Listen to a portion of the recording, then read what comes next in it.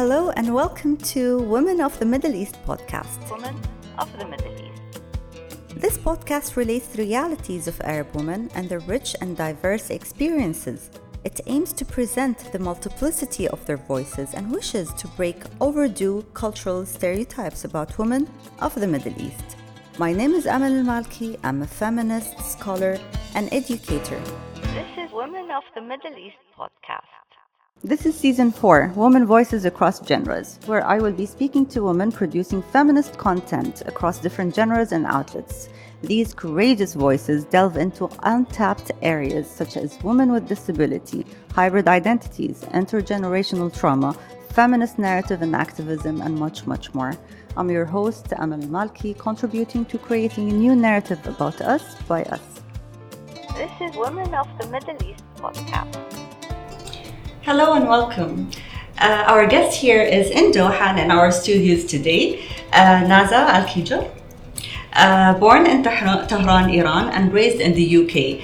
Naza is a humanitarian, a philanthropist, and global education advocate, focusing on education, empowerment of women and girls, and the environment. This is only a snippet of her bio, very long bio. Naza, we're very happy to have you here. Thank you so much for having me. You're a 3D, well-rounded activist. Mm-hmm. You're an environmentalist, human rights activist, and a philanthropist. You also advise the UNICEF on creating campaigns, but you also have founded your own initiative, SAGE, the Social Accelerator for a Green Economy. How can you encapsulate all of this, and not just your own story, but in your young narrative of who you are as a Middle Eastern young woman? How did it all start, and where is it heading to? What made you who you are? What's your story in your own words? Well, thank you very much. Thank you for having me. I moved to the UK when I was 9 years old, and we were immigrants. We left Iran, and the greatest things that shaped me were the resources that I had access to. So the very basic resources, and the most important one of those for me was education. I think growing up, my family really instilled the value of education and really encouraged me to pursue it. And that almost, for me, being in a position now where I'm able to help, where I'm able to do the same for others, I see it as you really have to look at this objectively from what, if you have the ability to do something like this, why wouldn't you? And also, I know what it did for me. I know how important it was for me. I know how important it was to shape my narrative. So I really want to be able to do the same things for others, especially young girls in my position. How grounded are you in your Middle Eastern identity? And you've moved to the UK at the age of 9. Again, talking about creating our own narratives. You are creating a narrative that includes bettering the lives, right, of other women, men, youth in the region. How grounded do you think you are in that identity, and what did you manage to take from that identity, and what did you manage to, say, well, this doesn't work for me? Well, growing up in a foreign country where English is your second language, it's very, very difficult to live authentically and not be influenced. You almost grow up in a duality. And it's only as you start to get older and become more confident and develop a better sense of agency that you really start to develop and understand how important your culture and heritage is to you. I didn't understand this until probably my late 20s. Growing up in a very Eurocentric society, it's hard to be who you actually are. I wasn't given many opportunities, and you almost have to always fight and prove yourself a little bit more. First of all, because you're a woman. Second of all, because you're a Middle Eastern woman. And most of these societies generally have a misconception about you, about what you represent, and what your ideological values are. And yeah, it's hard. It's very, I won't lie to you and say I was always able to do that. It's difficult, but I think when you do start to own it and own your story, own your culture, or own your background, it really does empower you so much more. So today, I couldn't be prouder to be an Iranian woman. I couldn't be prouder to, I couldn't be prouder to be a Middle Eastern woman, because I see, especially today, so many Middle Eastern women coming out and being powerful figures in the world and changing the narratives about who we actually are. So, at the moment, it's still developing. I'm still, I'm becoming more and more in tune with my culture. And given that Iran is a unique case, because there's, it is such a diverse country. There's so many different cultures, background, heritages that exist within the country. So again, it's still becoming clear to me, and it's still defining. But I am very proud to be a Middle Eastern woman. And I think you do have the advantage, or you did have the advantage, growing up, of looking at identity and identity dynamics from a wider perspective. I don't think it's a disadvantage. Now you would see, and this is why I named the podcast Women of the Middle East, not in the Middle East, because there are many Middle Eastern women living in the West, and being exposed to the distorted images and ideologies about, and Orientalists, reductionists ideology about Middle Eastern women, Arab women, Muslim women, that unfortunately some have internalized. Some of us have internalized even in the Middle East through media, Hollywood and such. But you were able to look at it from an educational perspective, learn about the world, learn about Middle Eastern identity, and manage to escape the indoctrination that some Middle Eastern women have gone through, right? That made them believe in their lack of agency, and their passivity, and their lack of power. What would you say about that? I think you're 100% right, and I think today, it's whether we like it or for good or for bad, social media has actually played a huge part in this, because what it's done is that it's essentially shown women in all over the world that there are people like you out there. So own who you are, live authentically, and be the creator of your own story. You don't have to conform. I mean, there is the dark side of social media as well, and but I think more importantly, depending on how you see things and what your education has been, you can either use it as a tool that empowers you, or you can, as you say, indoctrinate yourself to what everybody else believes you should be. No, true. Let's talk about Sage. So during upheavals of any sort, of course, whether political unrest or wars or displacement, and recently a health pandemic, girls and women are the first to suffer, and the long-term impacts on them is also disproportionately bigger. What are the gender-sensitive measures you've taken in Sage to ensure that help and support is extended to this disadvantaged, huge portion of our population in the Middle East? What's the work that you've done? I want to tell you a story. So when I first started Sage Foundation, one of the things that I focused on was climate, because you see how much of social development is starting to unravel. And I remember being at a school, and we had a program at the time where we were speaking to kids about climate education, recycling, things like that. And I remember going into this particular classroom, and there was a young girl there, and she was, I could feel her looking at me from the periphery from my periphery. And as soon as I finished speaking, she was the first person to put her hand up. And she said to me, with all due respect, she says, I know what you're telling me, but my struggle is that I'm trying to get home without getting raped. And that was, for me, I started to realize, and I apologized to her first, and I said, look, I'm here to share, but I'm also here to learn. So teach me so I can understand your context a little bit better. And the one thing I started to realize as I did more and more work on the ground was that women and girls has to be at the intersection of whatever it is you're doing, whether it's public health, whether it's climate, whether it's whatever it is. You always have to prioritize women and girls. COVID was probably it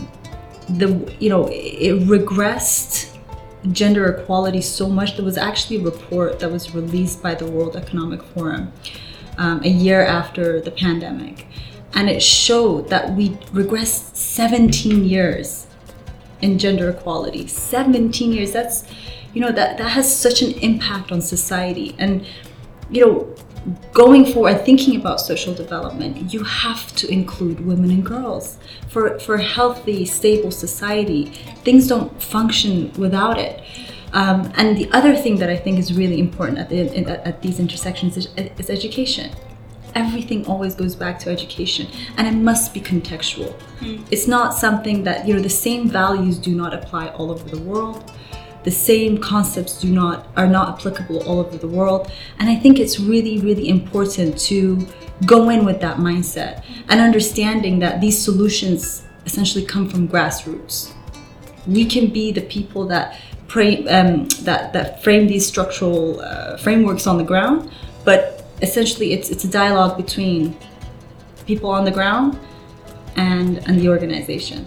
So whenever we do any work, whenever we work with a grassroots organization, the first thing we always ask them is, what work do you do in this area, in this field of work with women and girls? So that's how we really came to it. I think that's what you were alluding to, right? That's amazing. You've done some work on child marriages too, right, in Yemen? Can you tell me more about that?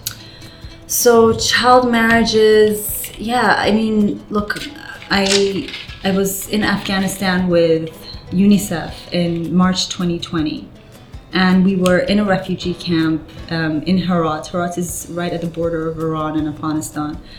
And I went back 6 months later, and the number of child brides, it was visibly worse. And the problem was that international organization had not been able to collect enough data by that point. So from March to October, that was an ample time. It was, but it wasn't. There was not enough data around this. But as an individual, when you get online, you see this. And so I started to look into child marriage, and Yemen was one of the countries that's first struck by this. And you look at the root causes of child marriage. Almost always, nobody wants to wed their children off at a young age. It is almost always out of sheer desperation. And when I spoke to some of the mothers in these refugee camps, they were so ashamed that they didn't want to even speak to me about it. But the women that did share, she said to me, one of them I remember said to me distinctly, she said, look, imagine not eating for 2 weeks and having to feed 6 other children. On top of that, security means very different things to me and you, and for people that live within these refugee camps. Very often, the parents believe that these children are safer with a man. So there's a number of factors that play into this, but it's very easy for us to look at it and shame it and look at it as something very, very negative, but almost always it's out of sheer desperation. Personally, I don't know about you, if I don't eat for half a day or even a day, I start to, I can't think logically. I can't think, So imagine that happening for 2 weeks, 3 weeks, 4 weeks, a month, and really not being able to feed your family. So most of the time it is out of desperation that they are wedding their daughters off for a dowry and for security. Yemen is one of those places that poverty is so rife given the conflict that's been happening there over the years, given climate change that's affecting food security. It's very complex, but essentially these are the things that feed into the issue of child marriage becoming so prevalent in places like Yemen. When I ask you about your story and how can you say it in your own words, and this is what I sensed from your story just by reading about you. Where do you get this courage and conviction from? We all fight, some of us for women and for girls, some of us from the luxury of their homes, from the luxury of our homes, right? But some are on the ground meeting those people, hearing those stories that really break your heart. Where do you get the strength from, Nazar? Tell me, how do you manage to take care of yourself while going through those other people's ordeals?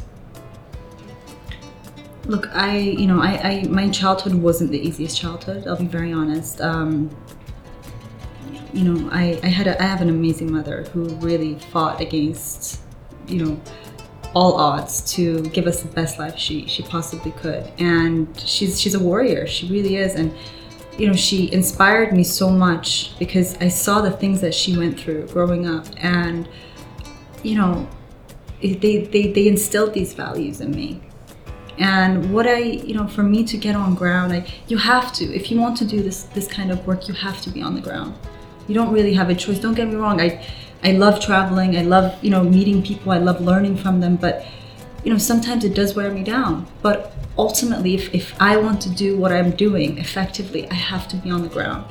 And I have to understand it from people's perspective, not something, it's very easy for me to sit there as, well, the world needs education. So let's give education to, no, but what kind of education? It has to be, and so much of colonial legacies reside in aid and philanthropy, right? The ideology that this is the kind of education that people, no, not necessarily. Education is contextual. However, there are some things that, there's some tools that there are common similarities, but again, it's very, very contextual. How do I take care of myself? I do burn out now and again, but I do prioritize my health as well. I try to eat well, I try to exercise, I try to rest well, and I also try to spend time with friends, spend time with family, and and have that downtime. But yeah, it's normal. I mean, I'm sure you have it as well. It's when you love something so much, and it transcends the concept of work, you do tend to burn out a little bit, and it is normal. But it becomes a huge responsibility too, because you get to meet those women, and as you said, each woman has a story of her own, and this is the beauty of all of the efforts we do to bring those stories into life. I don't know how much, again, I'm generalizing by saying West, because it's never West and East, but we see it nowadays with the World Cup and the attacks on Qatar, how unified the attacks are, how, so it's white supremacy, it's colonial mentality, and this is exactly what happens when they deal with Middle Eastern women. No, you break this down and you tell them each woman has a story. And now woman in Yemen has a collective story. And yes, poverty plays a role in it. Yes, their fear, the insecurity, their fear for their girls. And we saw it in Iraq too, when they took the girls out of school. But families who believed in education took their girls out of school because girls were raped on the way to the school. So it's out of fear for the girls. Yes, some of them cover them up because they know what's going to happen when a girl looks, feminine on the street by all of this militia. So they need to hear those stories. What do you do to relate those stories? How do you tell those stories to the world? Look, I think it's really important for people to be able to own their own narrative and tell their own story. People's stories are not the West's to tell. Middle Eastern stories are nobody else belong to nobody else but to Middle Eastern people. We must be able to share our own our own narratives.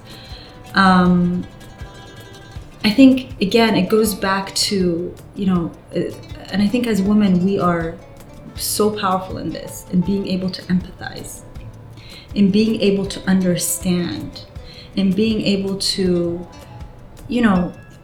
seeing where one another come from, and I think Qatar has been, at the forefront of a very aggressive campaign against them. There's no doubt that there's issues in Qatar, and I think everybody has acknowledged that. They want to be put on the world map. They want the world to come and see their culture. Exactly. And please, if I'm speaking out of terms, I'm not a Qatari woman, but if I'm speaking out of terms, please stop me. But this is the impression that I've gotten. Yes, true. And instead of saying, okay, let's sit down with one another, let's understand where we come from, let's understand our where things stem from, and the sensitivities, political sensitivities, social sensitivities. I'm actually quite stunned at how this is turning. I never expected it to be, that everybody deserves to be objectively criticized, but never to this extent. So I think the most important thing right now, and again, this is not my place to say, this is the place of a Qatari woman to come out and say, but to be able to tell your story of who you are, how you operate within this society, what challenges do you see, and really, challenging the status quo within your own community. It is not the job of the West to do this for Qatar. So some of my closest friends live in this country. One of our mutual friends, Donna, for example, they're remarkable women, and I know they face certain challenges. I know they face certain barriers, but they are high flyers. They are achieving things that a lot of people don't achieve in a lifetime. So I think being able to now share these stories and putting women like yourself on on the world stage and say, this is who we are, this is what we do, is key for Qatar, and to be able to really tell their story and share that with the world and break that historical narrative of needing the West to save us. No, we don't need them to save us. If we have our own issues, believe me, we're calling it out and we're talking about it, and we will be fixing it on our own. You've done work on finding digital solutions for women and girls, and I think maybe this had stemmed from COVID and being disconnected, especially during the pandemic. The gender digital gap was brought to the surface, reflecting yet another harsh reality for Middle Eastern women. Women and girls were deprived from continuing their online education, had no access to information, no access even to security. So those who were confined in houses that, with their aggressors, for example, with lack of security, whether in their houses or in their communities. What's the work that you've done in terms of digital access for women and girls? So I actually work with UNICEF on this project. It's a project called Giga, and what Giga is aiming to do is to connect every single school to the world, to the internet, in the world, to the internet by 2030. And I'll be perfectly honest, at first when I started looking at this project, I didn't really understand the importance of it. And then COVID happened.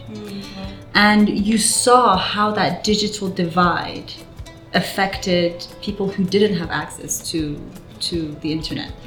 And not just in terms of education, but in terms of employment as well, right? If you do not have access to as a student, and you're in a developing nation where your family is really trying to make ends meet on a day-to-day basis, and they're stretching themselves and they're sending you to school. When your school shuts down for a period of time, the parents are often reluctant to send their kids back to school, especially girls. So what they tend to do is child marriage, it results in child marriage, or they send them into employment from a young age. Now, keeping those girls out of education, as we've discussed, creates a very unhealthy and unbalanced society. And on top of that, the mothers, let's just use the mothers as an example, they're not able to, what COVID did, what a lockdown means for me and you is very different to what a lockdown means to women in Yemen or women in Afghanistan that are living in refugee camps, that are working on a day-to-day basis just to eat, not to save money, not to pay for bills, just to eat. That was, it created such an unequal world, which is what we're seeing today. I mean, I don't know about you, but I certainly feel like the world's on fire right now. I feel like we're at such a, digital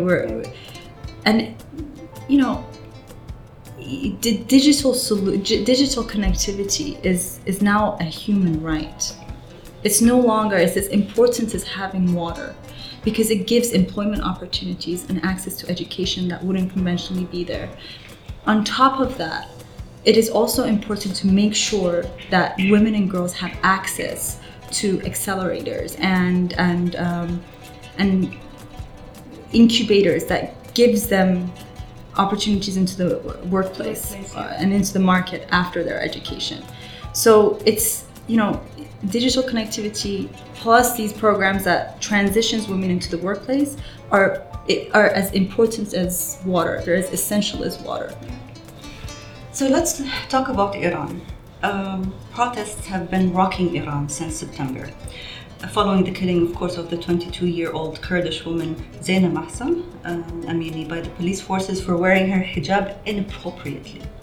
It's for sure not the first protest against the regime that controls women in the name of religion, but because of the attention that this has been gaining worldwide, some called it the biggest women's rights movement in the world. Some say it's a revolution in the making. What's your take on this? Look, what's happening in Iran is, it shows you the power of women. For a very, very long time, what the government in Iran has done has turned men against women. They have forced or subjugated women to laws that naturally makes them unequal in society, which naturally makes it a systemic issue. And, this is the first female-led revolution that is supported by men. And it is the first time, as you rightly said, there has been times where there have been protests in the past, but this is the first time that protesters are coming to the streets and they are they're demanding the downfall of the theocracy. The Islamic Republic has failed not just women but also men, and today we see that on social media, we see that in the news, and we see this. You see it for yourself. Being subjugated to laws means that you are not able to live your authentic. You're not allowed to be your authentic self. You're not allowed to embody your identity. It is not about religion. In Iran, we have different religions, different backgrounds, and when you're not able to embody that, when you are forced to be something that you are not, this is the outcome. Yeah. So women are fighting not just because it's not about the hijab. It's not about religion. It's about being able to make your own choices. It's about being able to be who you are. And I've never been as proud as I am today to be an Iranian woman. I really, and I don't know where they get this bravery. They are truly a remarkable generation because they are fearless, and they are they're going into the streets and they're chanting, "Tell my mother she no longer has a daughter," because what that's essentially saying is that I could die, but I'm willing to die for my freedom. Yeah. I'm willing to die to be able to make choices about myself. So it's a remarkable time for us as Iranians, and I really I stand in solidarity with my Iranian brothers and sisters. I stand in solidarity with my compatriots.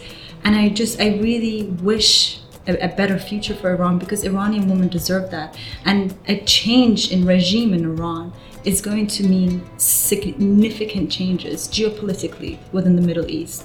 So I really, I stand proud. I stand in solidarity, and I'm behind them as 100%. And I will continue to amplify their voices and share their stories, because they truly deserve that. That bravery deserves it. They do, and we're all here also join you to in support of Iranian men and women who are asking for, as you said, a chance to form their own identities. This is a generation that was stripped away from its agency, from its freedom, from its right to form their own identity. And it's all about identity politics. It's not about religion. It's the use of religion to oppress this generation. And whether it's a revolution or, yes, it is a women's movement, definitely, but it's a women's movement that is turning into a human rights movement. Mm-hmm. It's a human rights movement. Absolutely. Full stop. Unlike what we've seen with the Arab Spring, mm-hmm. the Arab Revolution, where it turned out as, a collective movement, and then women were stripped out of those movements. Mm-hmm. Okay, the moment women spoke about their rights, they said, "Oh, it's not time for you." Mm-hmm. But this started with rights of the human, and the woman is at the heart and yes. the core of that movement. Essentially, women are at the intersection of human rights. Exactly. As we said before, it's if you don't take women and gender equality into consideration, you have a very flawed and skewed ideology about what human rights means. True. And I love the acts of defiance that came out of this movement. So we know that the hair cutting, mm-hmm.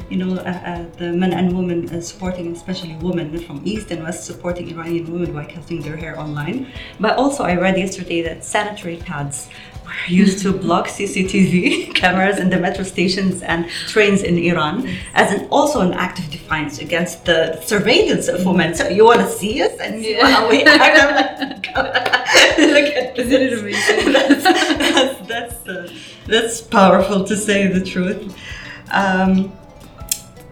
What can feminists and feminist groups and organizations in the MENA do to help Iranian women at this stage? What can we all do to help them? I mean, I think the most important one and the most obvious one is continue to amplify their voices. Continue to stand in solidarity, because they are dying every single day. And there's different numbers and a lot of things coming out from the ground, and there's this many people that I don't know what the numbers are. But even that one person is one too many.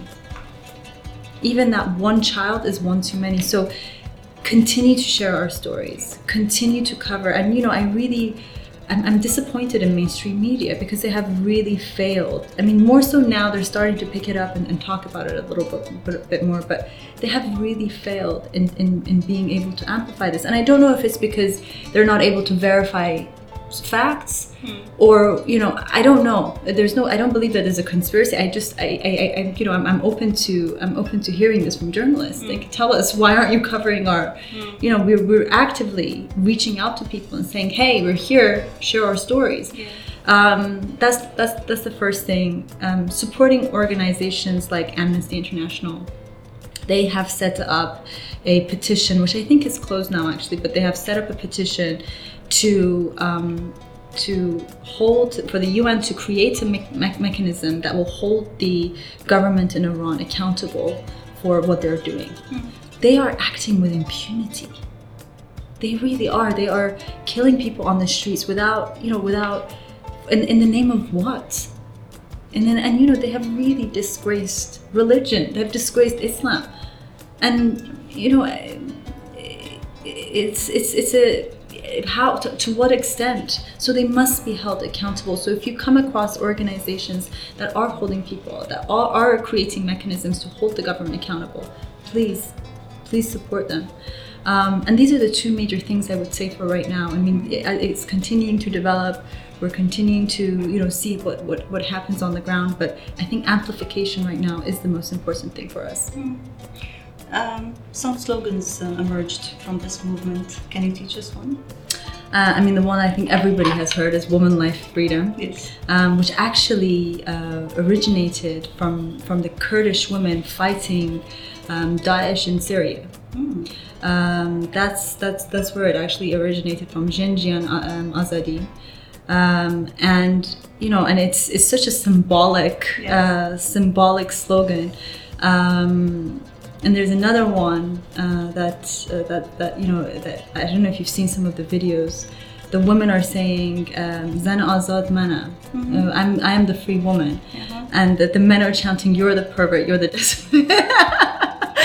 So I mean, really, as I said, they're fearless. But these are the two that I would probably. And I'll share some videos with you so you can see these. Yeah. Okay, can you repeat them? So, Woman, Life, Freedom. I am a free woman. In Farsi. In Farsi, is Zan Azad Mana. So I'm a free woman. You are the pervert. You're the discipline.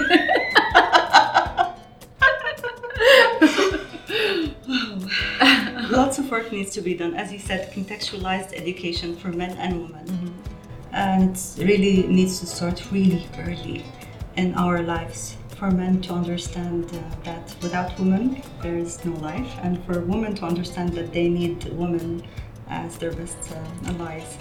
Yeah, and I think as feminists, one thing I would say is our job is to raise our children like that, girls and boys, teaching them, strong values about, what the importance of a woman, the importance of what a woman symbolizes in your life, how to treat women, how to perceive women, not as half of an individual, but as an individual equal to you. So I think that you're raising your children as well as feminists is extremely important. Exactly. So thank you so much. It's a lovely conversation that we had today, and painful, but real, and hopeful, because there are women like you, young women like you, doing the work you're doing. Thank you so much for having me. Thank you. Thank you for listening and watching. To stay up to date with Women of the Middle East podcast, you can subscribe and don't forget to rate us. If you would like to contact me directly, you can do so on Instagram or Twitter or via email. This is